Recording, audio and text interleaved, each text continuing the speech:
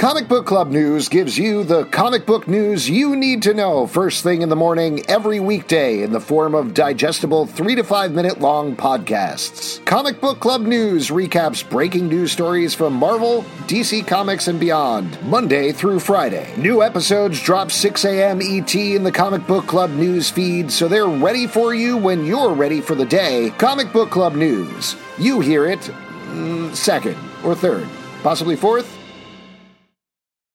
The legends are true. Overwhelming power! The sauce of destiny. Yes! The most legendary sauce has arrived as McDonald's transforms into the anime world of WickDonald's. The greatest flavors unite in all new savory chili McDonald's sauce to make your 10-piece Wick Nuggets, fries, and Sprite ultra-powerful. Unlock manga comics with every meal and sit down for a new anime short every week only at WickDonald's. Ba-da-ba-ba-ba, go! At participating McDonald's for a limited time while supplies last.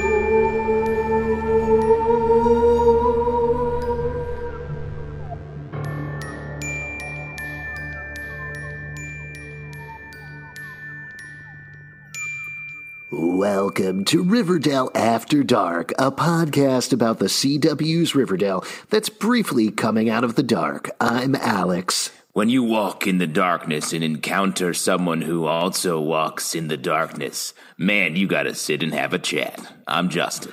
And we have a special guest on today's podcast. It is none other than Barbara Wallace herself, Nana Rose. Barbara, thank you so much for joining us today. My pleasure. I'm so excited to talk. You are absolutely one of our favorite characters on the show. We love talking about you on the podcast so much. It's just always a pleasure whenever you pop up on screen and come in and say something absolutely ridiculous and completely change the plot of the show. To take it all the way back, I was looking at your bio online and it said you had done about 70 stage plays before you started getting into TV and film. So I know this is probably going a little back, but why acting in the first place? What drew you to it? Well, I've always loved acting, and if I'd had my druthers, I would have gone to the Royal Academy of Dramatic Arts. But alas, I wasn't very talented and we were not wealthy. And so it was Secretarial College for yours truly. So I've always enjoyed community theatre. And I do think it's an amazing proving ground and learning ground. And to be honest, I do love theatre even more than I love television or film because of its immediacy. So I did community theatre throughout my working years when I had, quote, real jobs. But then when I got too old for real jobs, I was able to get an agent and did a few small background things and commercials. And lo and behold, I started getting slightly bigger parts and was fortunate enough to get what they just described as a recurring role as Nana Rose, but I had no idea it would go on this long. Oh, that's wild. So you came to acting sort of professionally or as your full-time job sort of later on in your life? In the last 10 years, yeah. Wow. So why make the leap to TV and film acting then? Was it just the money versus theater? I mean, Justin and I have both done theater, and we know you can't often make a living in that, unfortunately. Yeah. Well, to be honest, I can't afford to be too picky, so I took whatever I could get. I always told my agent I'd do an ad for dog food in the nude if it paid. But sadly, there seems to be little call for that. Well, your first listed on-screen role, at least on IMDb, is Coughing Woman on Psych. Was there... How did you prepare for the role of Coughing Woman?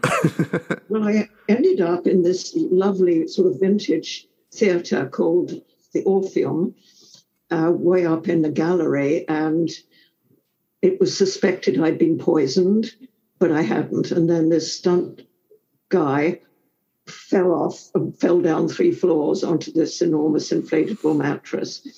But I did get to meet Dule Hill, is that his name? Mm-hmm. Yes. Yep. Which was fun. That was my entree, coughing woman.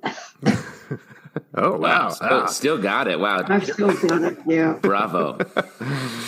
I mean, that said, it looks like your first CW role was on The Flash. The impression that I've gotten from talking to various actors and actresses is kind of once you're in with the CW crowd, you're sort of in there in a certain way, like you're in the rotation. Was that your experience? Gosh, that was quite a while ago. All I remember about The Flash was it took much longer to do the post-prod on all these green screen things where they scanned even the soles of my feet because I morphed into someone else. But all the productions are so good to me. I really cannot state that enough, how considerate and thoughtful they are, because I am getting up there. Well, that said, as you mentioned earlier, you've been on Riverdale since, I believe, the 5th episode of the show. Looking back, what was that audition like? What did they tell you were coming in for? What did you read? I did go and get coaching from a dialogue coach because it was a lovely audition piece. I mean, sometimes they just give you 2 or 3 lines and it's not a lot to work with, but they'd basically given me the whole of the first scene.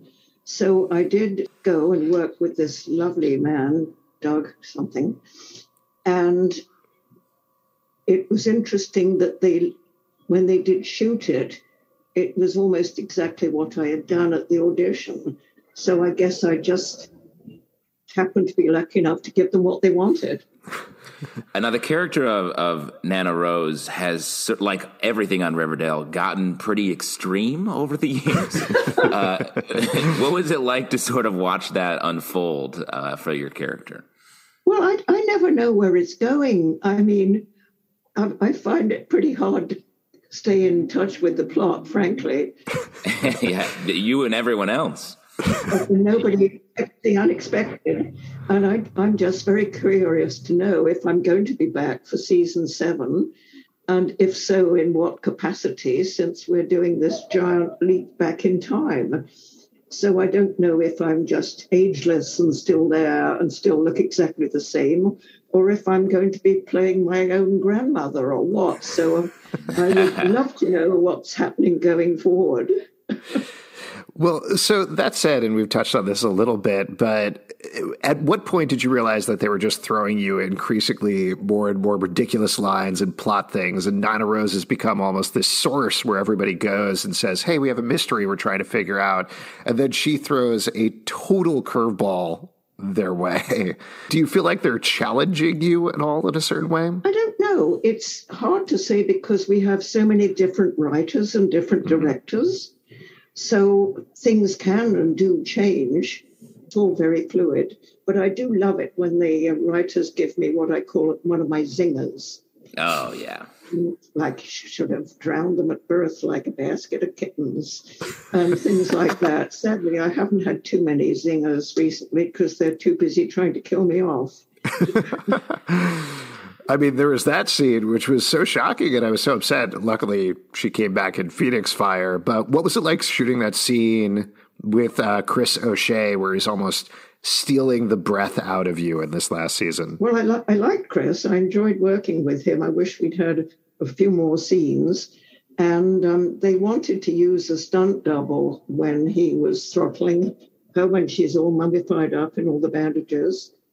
And naturally, me being bloody-minded, I said, I want to do it myself. So they did have a stunt double equally bandaged up. And I'm not quite sure which bits of me they used and which bits of the stunt double they used. But it was fun. I love doing my own stunts. I particularly enjoyed doing my marine crawl across the floor to get to the phone a couple of years back. Oh, that was classic. And again, they had a stunt double. I said, no, I want to do it. I want to do it. Is it the same thing with, there's a couple of scenes, a couple of episodes where you get locked in that room with the straw.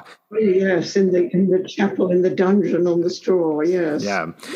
They put up a couple of fun pictures of you just rolling around there on the straw.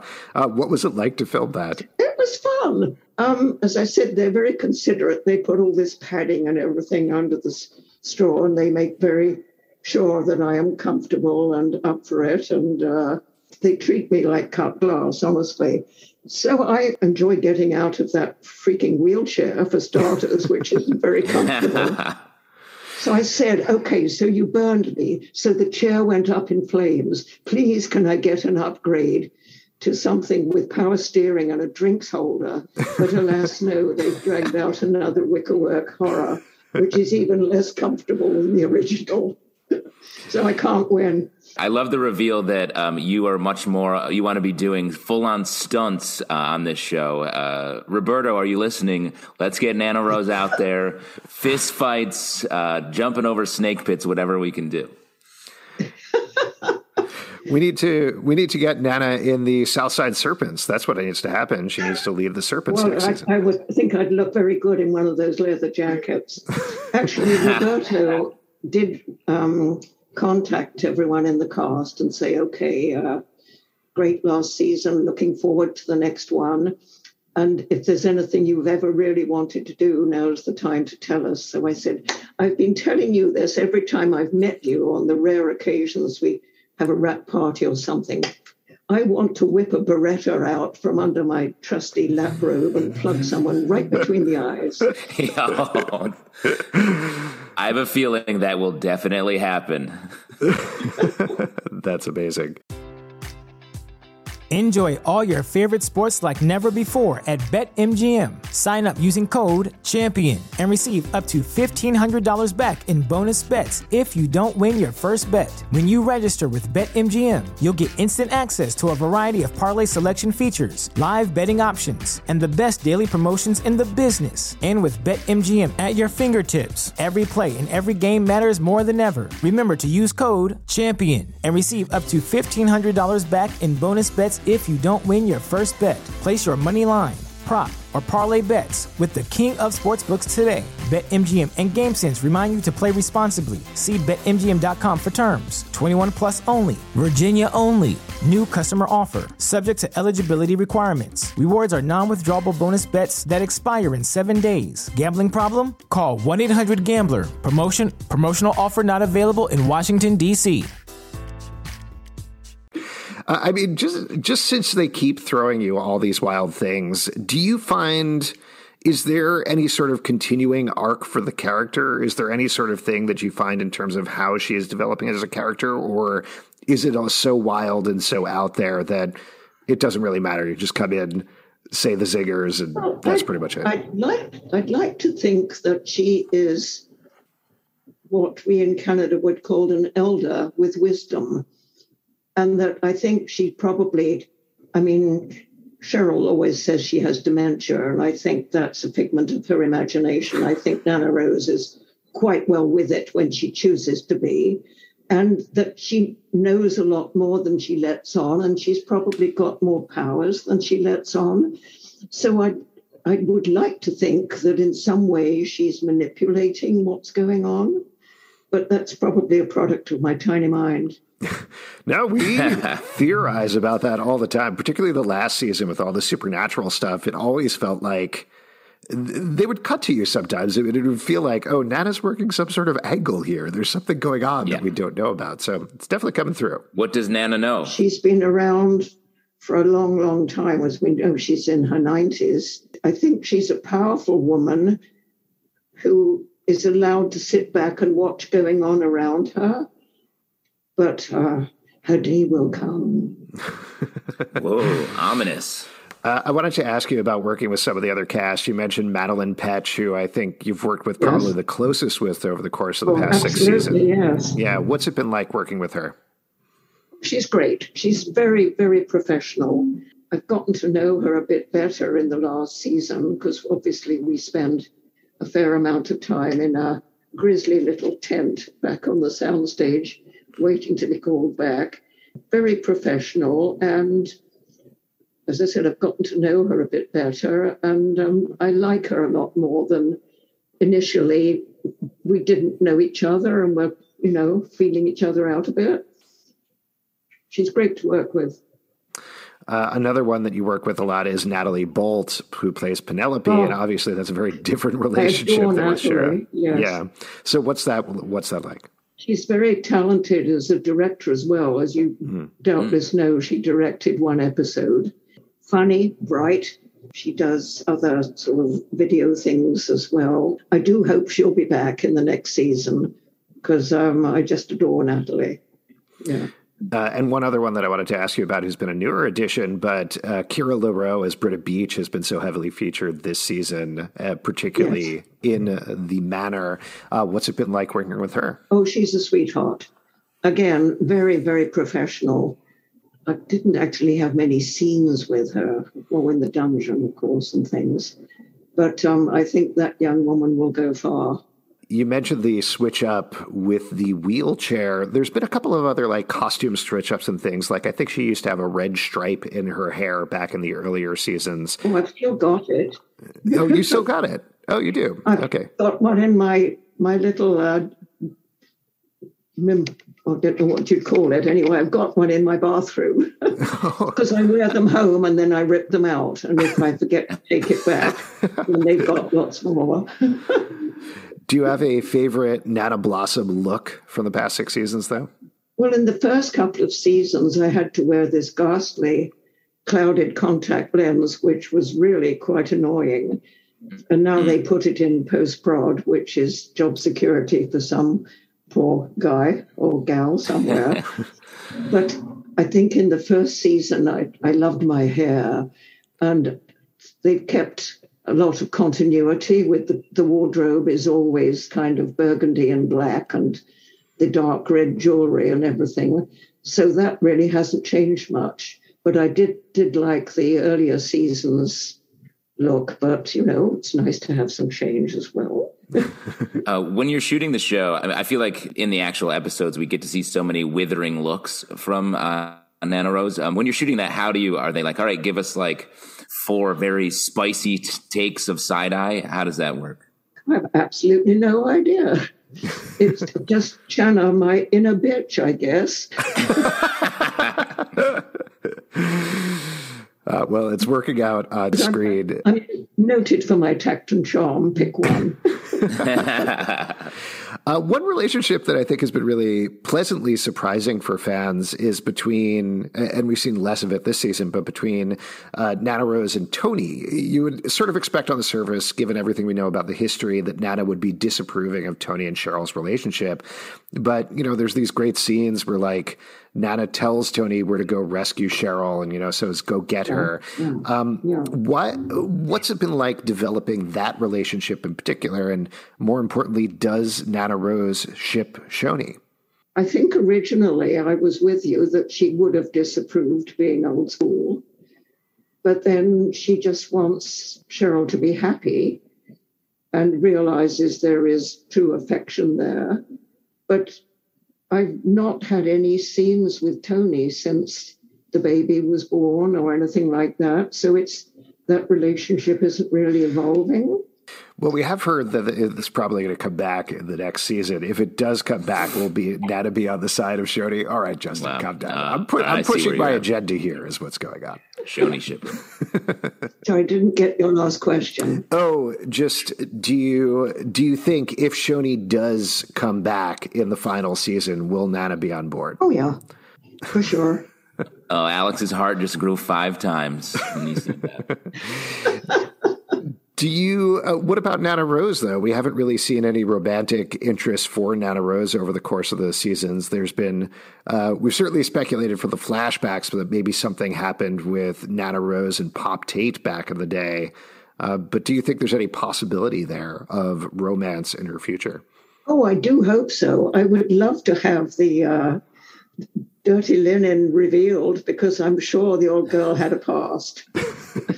I think she was a goer, as we say, in England.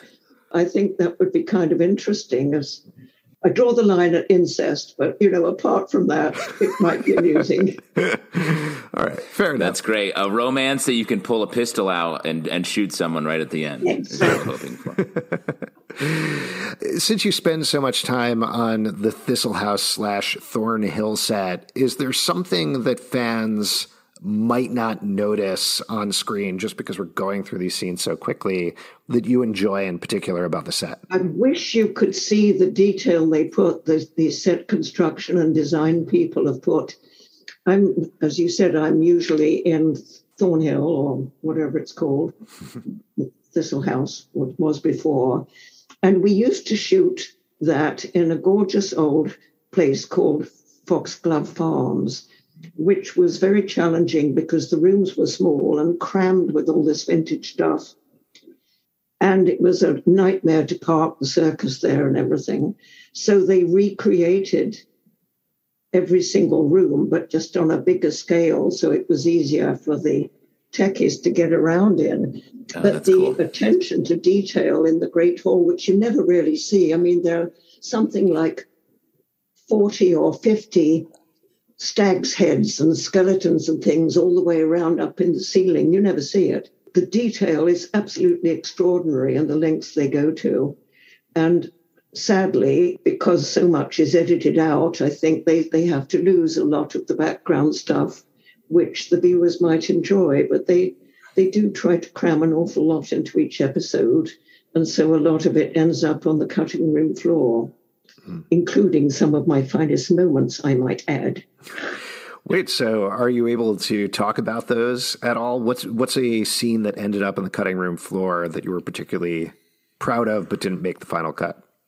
Oh, gosh, I can't remember. They obviously leave the good stuff in, but if they've got to prune 8 minutes out of the director's cut to make it fit, everyone has to contribute a little. Nothing momentous. It's just I'm lucky to get 1 or even 2 days per episode, so I guard every line with my life. I did want to ask not about Riverdale, but coming up, you have a role in, I think it's a movie called Let's Get Physical, as a character who is also named Nana. So what can you tell us about that? I'm not sure how much I'm allowed to tell you until it's released, but I will drop this one in, that in one day, Nana, who is, I think she's like late 80s or so, participated in a pole dancing class. Oh. And I will leave it at that. No stunt double for that one? But perhaps I have said too much, and no, there was no stunt double. If your card's right, I'll send you a picture. Oh, yes, right. Please. Barbara, thank you so much for taking the time to chat. Again, Nana is, we love watching her on screen. Fingers crossed. She's truly one of our faves. Yeah, she's in a poodle skirt next season, tearing up the floor at the sock op or something like that. I guess we'll see. You know it.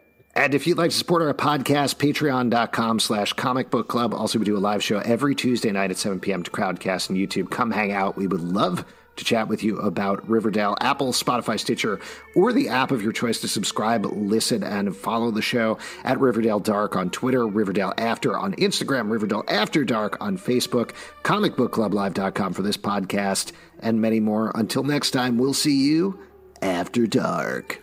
Nana Rose, we got her!